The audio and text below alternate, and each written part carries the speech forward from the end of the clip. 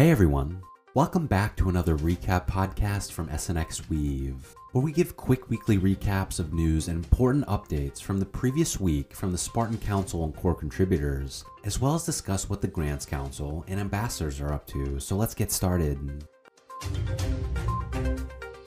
First, just to make sure everything is cleared up, all of the issues related to the election voting wait have been fixed. Voting has been reopened and will close on April 5th at 0000 hours UTC. If you voted before, you must re-vote because none of the votes will carry over. Moving on to our regular updates. While it may have been delayed, the debt pool synthesis still came in swinging. Now that the debt pools have been merged, SNX inflationary staking rewards will be provided proportionally to all stakers, so no SNX reward difference between staking on Optimism or mainnet Ethereum. And debt hedging will no longer be specific to the network you're staking on. It will rely on the synthesized debt pool instead. The debt pool synthesis allows the protocol to have fungibility on both L1 and L2, meaning synths can now be transferred between multiple chains efficiently. If you'd like to read more about the merge, check out the upcoming debt pool synthesis post on the Synthetix blog for a more in-depth description of it. First futures and now the debt pool synthesis, what's next? Well, now that the synthesis is complete, the Synth Teleporters SIP needs to be passed next in order to introduce this fungibility of synths across the two networks. Standard bridges do not support a combined debt pool because the usual way to transport tokens between L1 and L2 is to lock them on one network and create an IOU token on the other network. However, this presents integration issues for other networks who may not be aware that the total supply of synths is not readable from the token contract. Synth Teleporters will therefore provide a solution by burning a synth on one network and reminting it on the other.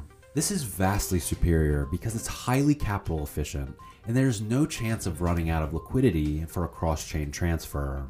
Transfers between L1 and L2 would be instant on both sides, with no 7-day optimism delay for bridging between L2 and L1. Kane said, technically speaking, teleporters could be as little as 3 weeks away. We just need to decide on the trade-offs and risk profile that we're comfortable with. So hopefully we should get another update here soon. Last week, several SIPs were also presented, so let's review them. First, there was SIP 124 to formalize the protocol DAO, which was presented by JJ and proposes updates to the original SIP that established clear criterion for a core contributor to be added as a signer to the PDAO. JJ explained that this would allow CCs to have discretionary input to bypass the current 6-month prerequisite for PDAO members. He added that the main factor for this SIP is wanting the PDAO to be a bit timelier given the globally distributed team. This was put to a vote and passed with all 8 council members voting in favor. Next, there was SIP 218 to move Curve SUSD pool rewards to MetaPool. This SIP was presented by Gunboats, who explained that we currently have 6,000 SNX as firewall liquidity mining, and this SIP proposes moving the inflation to the MetaPool. With the permissionless MetaPool deployment from Curve, moving SUSD to a new MetaPool would improve the exchange rate of SUSD on L1, stabilizing the peg. Next, there was SIP 215 to add the Ukrainian Hryvnia synth and SIP 216 to add the Indian Rupee synth. These were both presented by Bill Skid, who explained that the main objective of these SIPs is to bring more liquidity to Synthetix. The motivation behind SIP 215 in particular is the amount of crypto donations that Ukraine has received. Access to these donations is still limited to a segment of the population, so SIP 215 will provide an opportunity to make a more meaningful impact on wartime aid in the form of crypto assets that can be easily converted to the native currency.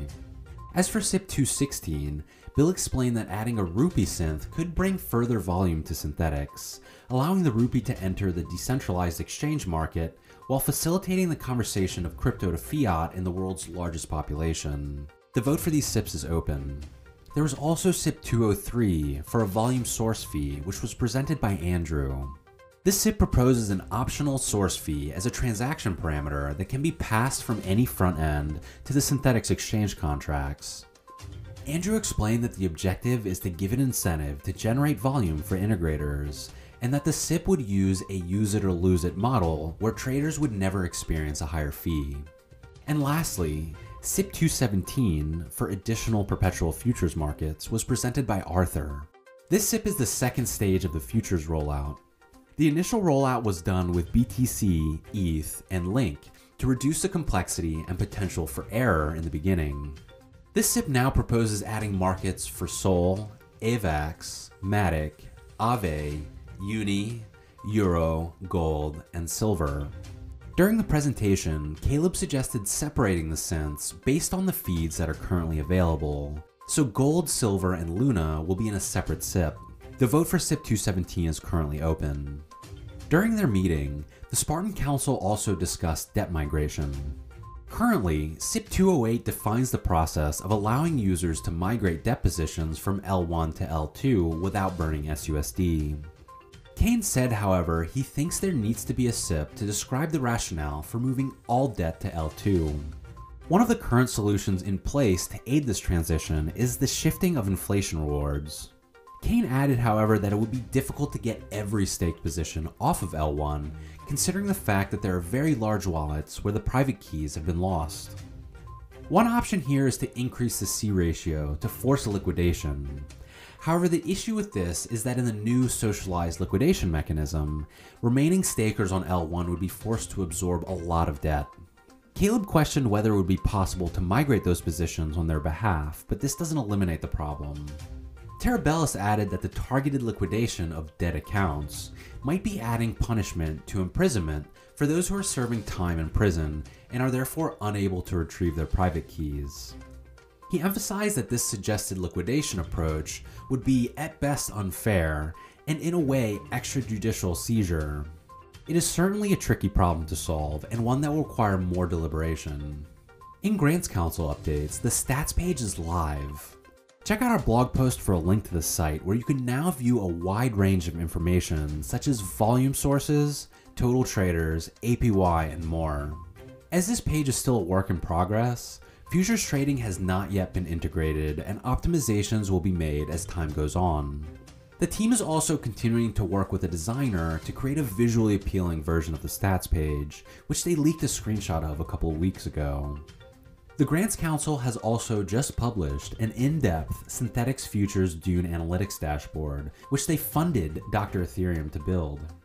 The dashboard offers plenty of data like volumes by period and market, trades, traders, deposits, withdrawals, longs, shorts, fees generated, and much more.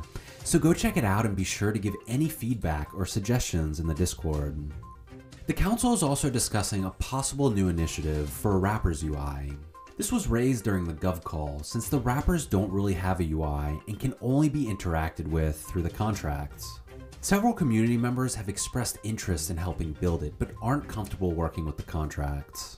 The idea would be to create a dashboard that displays wrapper data, state of the wrapper, cap space, fees, incentives, etc., which would be beneficial. In ambassador updates, the team is planning to bring back regular Spartan City Halls. They have discussed the possibility of hosting the City Halls in the same weeks that L222 events happen, but this is still being decided. DHedge has expressed interest in coming back for a follow-up City Hall, and it will be nice to hear an update from them. And that's it for today's updates. Be sure to check out our weekly recap blog post, share this podcast link, and let us know what you think and what you'd like to hear more about from SNX Weave. Thanks for listening.